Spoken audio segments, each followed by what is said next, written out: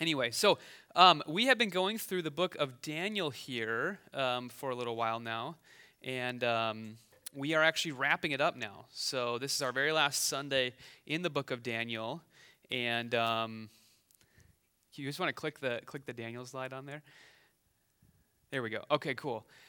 So we are finishing Daniel up, and we're going to actually go through two chapters of the book of Daniel today. Chapters 11 and 12. We're just going to kind of sandwich them. They're part of one long vision. Actually, last week, chapter 10 was kind of the setting up of what we're going to talk about today. And the big idea for today's sermon and this passage in particular is God, history is faithful to accomplish God's purpose. He works his purpose out through history. And we're going to see that happen because what Daniel gets here is actually a vision of what's going to happen for the next several centuries in the region that Israel is in. And we're going to see how God works through that to deliver his people.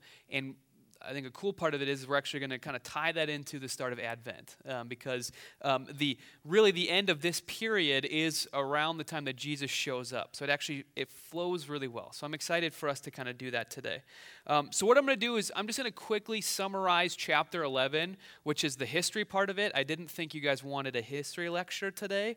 I wasn't totally sure. I went back and forth all week about if you guys would enjoy that or not. But I decided ultimately to land on just quickly summarizing it.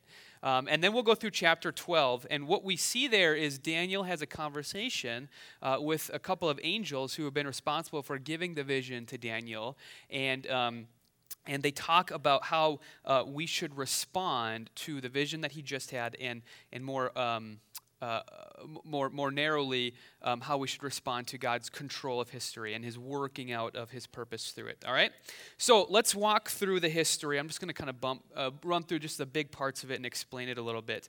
This is taking place several centuries after the time that Daniel is receiving this vision. So you're going to get a little bit of history of the region. Now, it starts out with someone you're probably all familiar with, Alexander the Great, or as Julie called him a few weeks ago when she kind of brought him up, Alexander the Goat, the greatest of all time.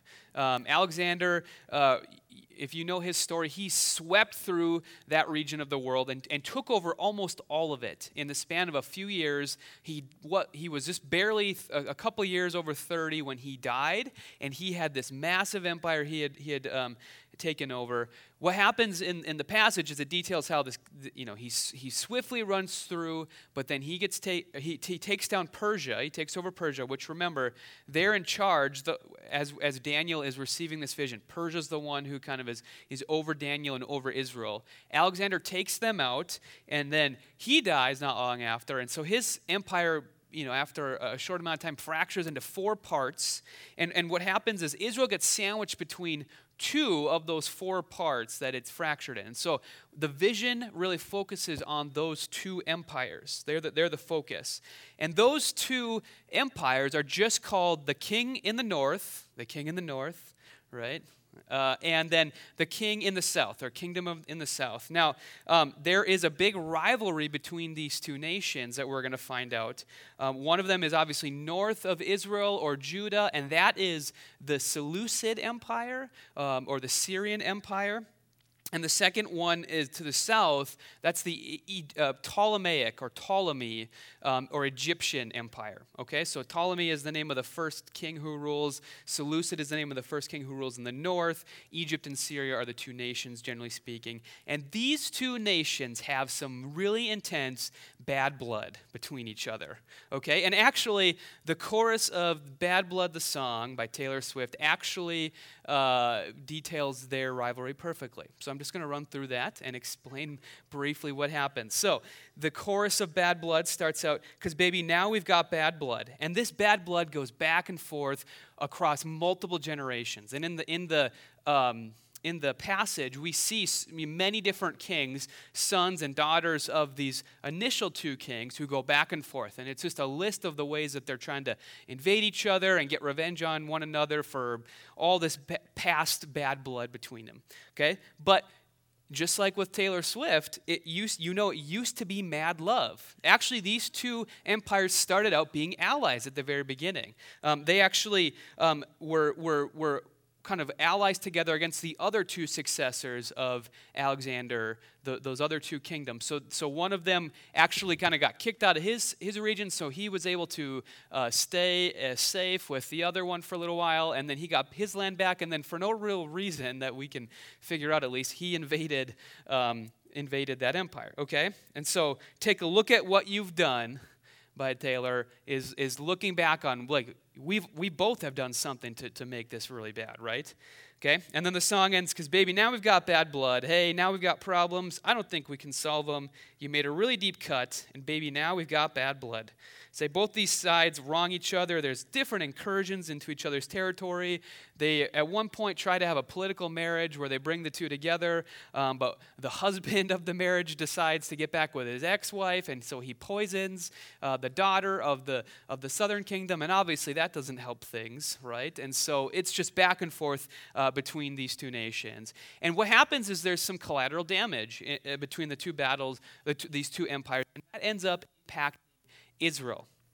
And so the king who comes out of the north, who really goes into Israel and messes things up pretty bad, is a guy named Antiochus IV Epiphanes. Julie talked about him in chapter 8. Remember, he gets brought up. He is the ram in the passage, right, Julie?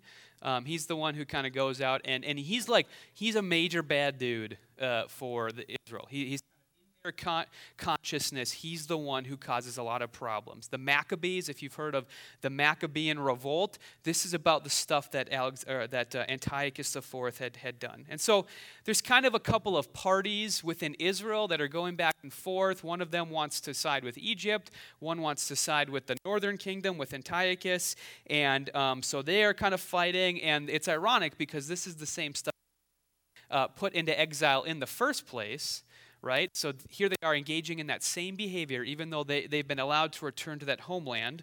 And Antiochus, he manipulates some different events, and he does a lot of stuff to just really anger these Jews who are trying to be faithful. He sets up a military bunker next to the temple that you kind of have to pass through in order to get to the temple. You have to have been a Greek citizen in order to get into the temple.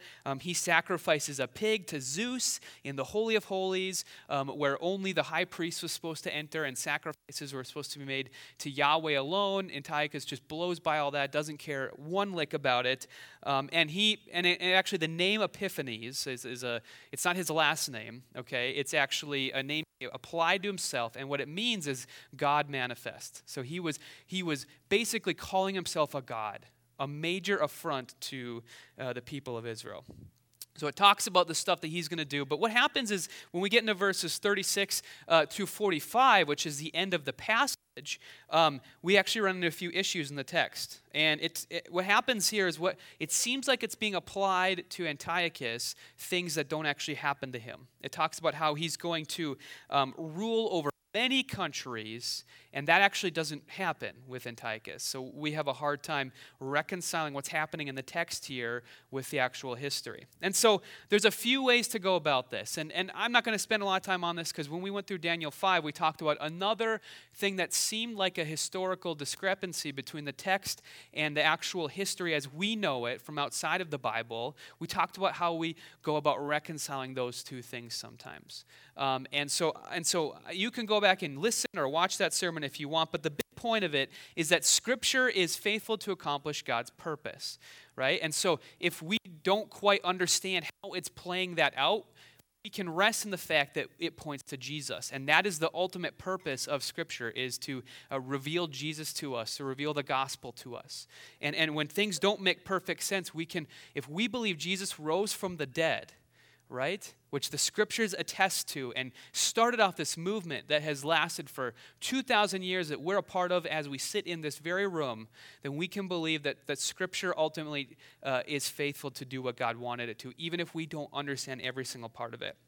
Now, one way that some scholars have reconciled some of the problems in the text is to talk about like a telescoping effect, right? Now, I've never really used a telescope, but I've seen enough of them in movies and stuff to know that you can fold them up into like one big ring, right? But then you can pull them apart. So you have three parts of the telescope that are pushed into one, right? When it pulls out. And so these scholars say this could be what's happening in the text here. There's like a telescoping of history, and what's happening is actually it's moving beyond what Antiochus does, and it's talking about a time at the end. And actually, that passage actually it talks about how in the time of the end, God will act and God will do these things. So we could potentially read it as telescoping out and saying there is Antiochus, but there will be many Antiochuses who will come and who will establish their rule all across the world. And eventually God is going to intervene and do something about that.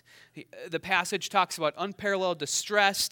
The language actually shifts from being more straightforward to more cosmic and more mythical. And there's even one scholar who thinks that this is, he doesn't look at this as God's word, just says, hey, this is like the author just got it wrong. He just messed up. He didn't know his history, or he was writing it after the fact, or before it happened. He was guessing at what happened, but he was wrong. He even says, but the language seems to shift. Something seems to happen here that seems to hint at a bigger conflict than just the local conflict of what's going on with Antiochus here. All right, and then another reason why this could be the case is when we get to chapter 12, which we're going to jump into here in just a second. The answer is not something that seems very located in that time and place, but the answer is actually resurrection and the ultimate hope that God will do something to vindicate the Israelites who die because of Antiochus and other political battles that Israel gets caught up in. The answer is that they will be raised again someday. And this is really the first time in the New Testament that we get this vision for what God is going to do in raising the dead, in establishing a new creation where we will reign and rule with God perfectly, just as Christ was raised from the dead. Okay? So let's just walk through the passage, chapter 12, and then we'll talk a little bit about what we do with the fact that our God is sovereign, that he is in control, he rules history. How do we respond? What does that mean for our daily lives? All right, so let's get into chapter 12. We'll just run through it, and then we'll make some of those observations. At that time, Michael, the great prince who protects your people, will arise. Remember, this is the time when Antiochus, supposedly in the passage, this king takes over the whole world. The great prince who protects your people will arise. There will be a time of distress such as has not happened from the beginning of nations until then. But at that time, your people, everyone whose name is found written in the book, will be delivered. Multitudes who sleep in the dust of the earth will awake, some to everlasting life, others to shame and everlasting contempt. All right, this is what I was talking about before with the resurrection being the ultimate answer to the problem of Antiochus or people like Antiochus who wreak havoc in the world. Those who are wise will shine like the brightness of the heavens, and those who lead many to righteousness like the stars forever and ever. So this is what will happen to those who are raised. They will shine brightly, they will be magnified and glorified and righteous. But you, Daniel, roll up and seal the words of the scroll until the time of the end. Many will go here and there to increase knowledge. Then I, Daniel, looked, and there before me stood two others, one on this bank of the river and one on the opposite bank. One of them said to the man clothed in linen who was above the waters of the river, how long will it take before these astonishing things are fulfilled? Okay, so Daniel's kind of, he's sitting there, he's dazed by what just happened, and there was the angel, probably Gabriel, who was giving the message to him, and another one shows up, and Gabriel himself is a little bit confused, like, okay, so I just told Daniel all this stuff, but I don't even fully understand it. And so he's asking the angel who is a superior angel to him, so, like, when is this stuff actually going to take place? When will it all happen? Because he doesn't even know. And the man clothed in linen who was above the waters of the river lifted his right hand and his left hand toward heaven. And I heard him swear by him who lives forever, saying, it will be for a time, times, and half a time. When the power of the holy people has finally broken, all these things will be completed. This is Daniel again. I heard, but I did not understand. So I asked, my Lord, what will be the outcome of all this be? Okay, so the angel who gets asked by the other angel, when's this going to take place? Like, I don't even really understand this. His answer is equally cryptic. It will a time, times, and half a time. And we could try to dive in and figure out the exact meaning and try to calculate it out, which a lot of scholars have tried to do this in the past, and ultimately it doesn't really work out. It's hard to find a good definitive answer for this stuff. And I think the real answer that what he's saying here is it will take place, and God knows when it will take place, but it's not really up to us to know that. Like, we need to trust God that when this stuff takes place, it's because God has ordained it to take place in that way, and only he really understands it. And we are left to trust him now as a result. So Daniel hears that, and now he's like, okay, I have questions too, dude. And so he starts asking his own questions.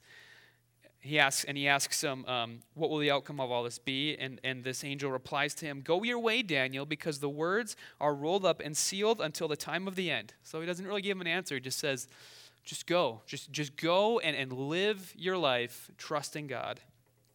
Many will be purified, made spotless and refined, but the wicked will continue to be wicked. None of the wicked will understand, but those who are wise will understand. From the time that the daily sacrifice is abolished and the abomination that causes desolation is set up, there will be 1,290 days. Blessed is the one who waits for and reaches the end of the 1,335 days. As for you, go your way till the end, you will rest, and then at the end of the days, you will rise to receive your allotted inheritance. Okay, so a furthering of this, where he's like, okay, actually, it will be 1,290 days, and then he's like, but then it will be 1,335 days, and then he doesn't even explain it. And he just says, just go your way in the end, all right? Just go out and be Daniel. Continue to live righteously, to seek God out, and to trust him, because God knows the interpretation of these days. That's his answer, and that's literally how the book ends, all right? It's very, it doesn't wrap up as nicely as we would like, but it leaves us in a place of believing that God has control. He rules history, and we are left believing that. All right. So what we're going to do is we're going to talk about how we respond to God's rule of history. We actually have a couple of answers within the text for how we're supposed to live out the same questions and not quite understanding how it's going to play out that we see Daniel have here. And so we're just going to dwell on that, and then we're going to wrap it up. So there are two primary ways in the passage. I'm going to get to those in a second, but I want to talk first about how we're in exile, right? That's been the big theme of this walk through the book of Daniel, is that we, like Daniel, are stuck in exile, right? And we're struggling to live that out with the pressures of living in a place that is not ultimately our home and trying to live faithful to God in the midst of that. Now, when we're in exile, we are going to be challenged to respond to God's control or rule of history in two ways that I believe that are not correct. And I want to talk about those before I get into the way the passage tells us to live it out. So those two ways are to seek out radical autonomy or to live with no responsibility. All right, so let me talk about the first one here first, radical autonomy. Oops, sorry. So this would be like resistance to God's purpose or his rule of history. And in the book, we see plenty of resistance to God and his control. The Prince of Persia, remember last week we talked about this spiritual being who is trying to stop God's purpose from going forth, and so he's trying to tangle with the deliverer of the message to try to stop it from being initiated. Nebuchadnezzar, we see at different places, stands up against God and says he's the king of history and he can live it out however he wants. Belshazzar does this as well. And then the different kings in the prophecy that we just talked about, these are all people who are trying to live out their own rule of history, trying to create that for themselves. And we do the same thing, right? We are trying to also control our own history, even if that means resistance to God's own rule. And the reason we do this is because we've inherited a culture that tells us that it's your job to control your own destiny. At every turn, you need to have it all figured out. You need to map it all out. You need to get, to grab everything and to pull it under your control and to make sure it all plays out just the way that it does. Because you can't trust anyone else with your own well-being, right? Only you truly, truly know the best way to live for yourself. Anyone who tries to come in and tell you a different way to live doesn't actually understand it, okay? So you got to take that for yourself. Christian Smith is a sociologist at the University of Notre Dame. He wrote he's written a lot of books, but one of them that's really good is called Souls in Transition, and it's a lens at the religious and spiritual lives of what he calls emerging adults. a lot of people in this room would fit that. Just the time span of when you were born, we would all fit in that. And he basically says, we've grown up hearing that we are a sovereign self. No one else controls us except for us. And so we have complete control and autonomy over our own lives. And the idea of a God who is in control is a threat to that. So I remember when I was growing up, my parents and my parents' church was really big into the rapture for a time, right? This is something you guys have heard of, and the Left Behind books made it really popular. And some Christians believe that there will be a time when God will come back and he'll snatch a bunch of the Christians away from the earth, and they'll go to heaven with him, and then the rest of the earth will live on for a time on its own, and kind of it's a whole thing. You guys can go Google it if you want to. Not all Christians believe that, but some do. And my parents' church was really talked a lot about that. I was terrified of the rapture as a kid for a lot of reasons, but one of them was that I just, there was all this talk about how, like, this seems like the time when Jesus is going to come back. It's going to happen, could happen any day now, so we got to be prepared.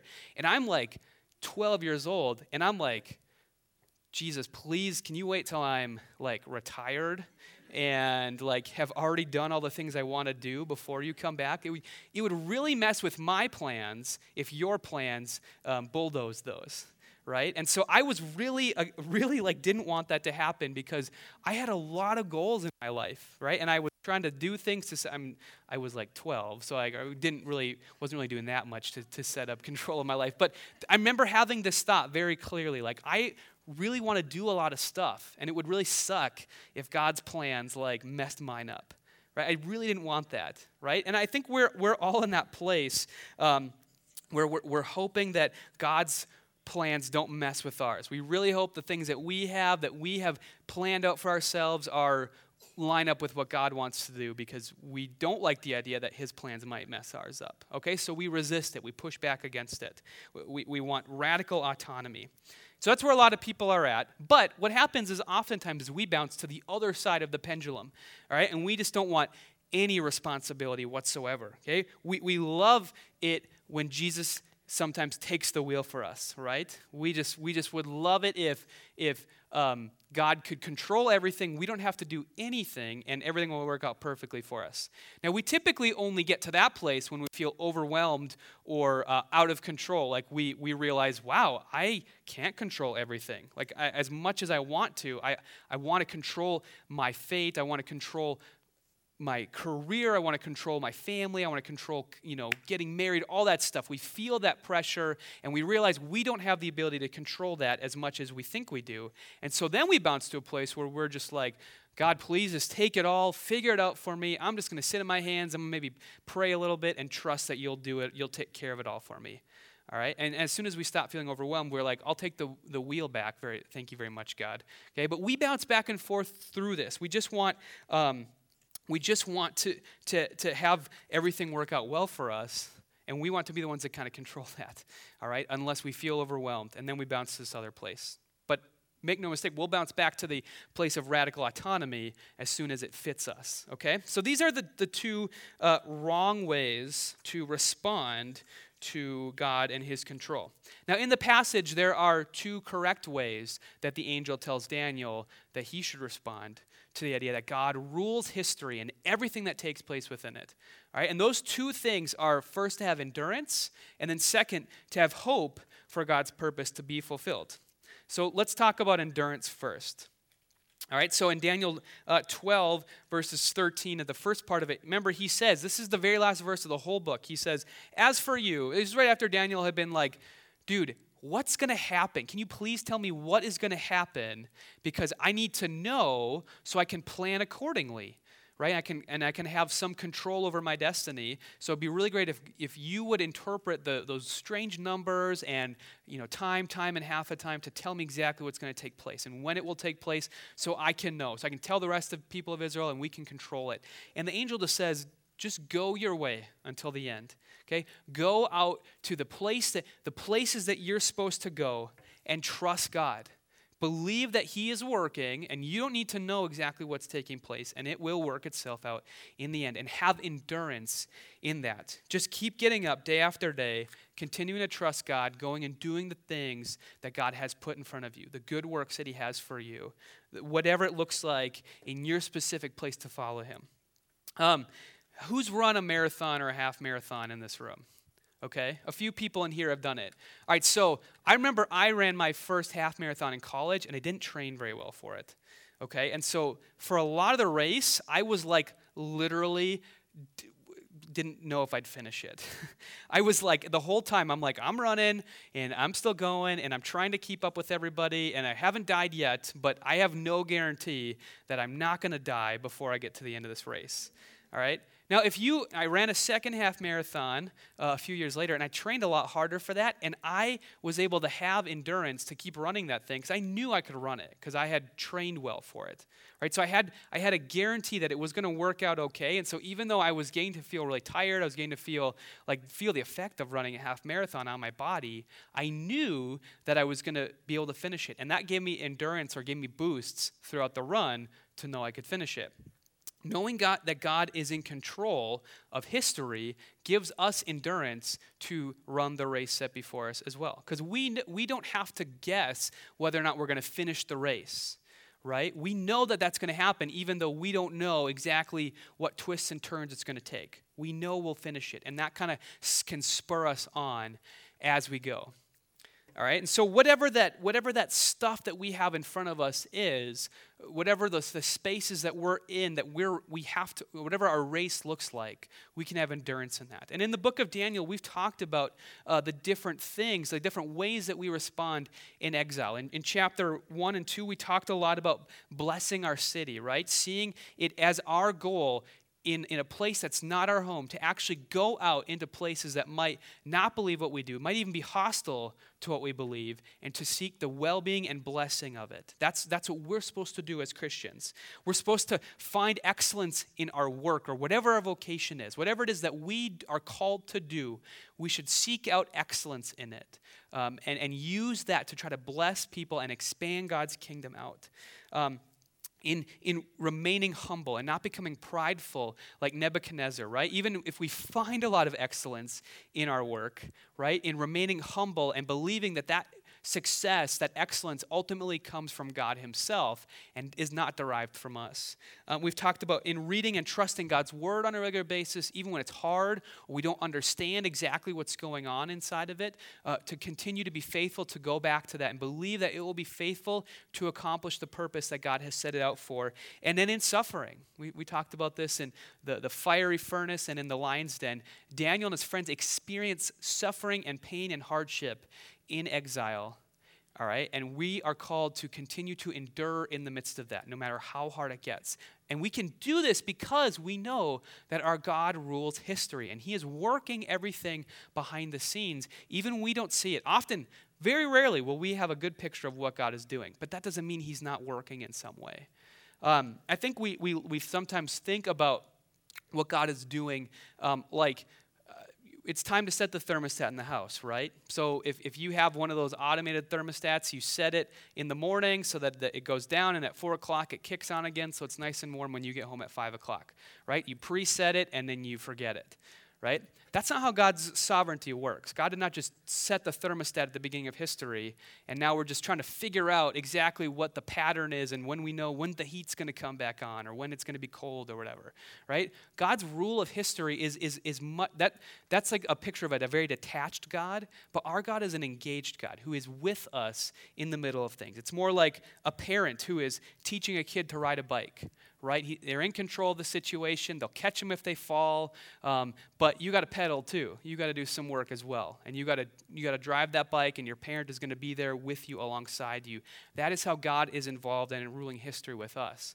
Even if we don't exactly know what we're doing, he does, and he is there to catch us when we fall, to help us to get balance right until we can continue to endure in that. And so whatever place it is that you are in, trust that God is working in the midst of that, right? Whatever. At Res City, we have got people that do all sorts of different things with their lives. We have social workers, teachers, we have stay-at-home parents, we have nurses and doctors, we have accountants, IT workers, physical and occupational therapists, we have civil engineers, we have students, and I'm not even naming half the things that people do here, right? So we all have these unique places that we need to find endurance in.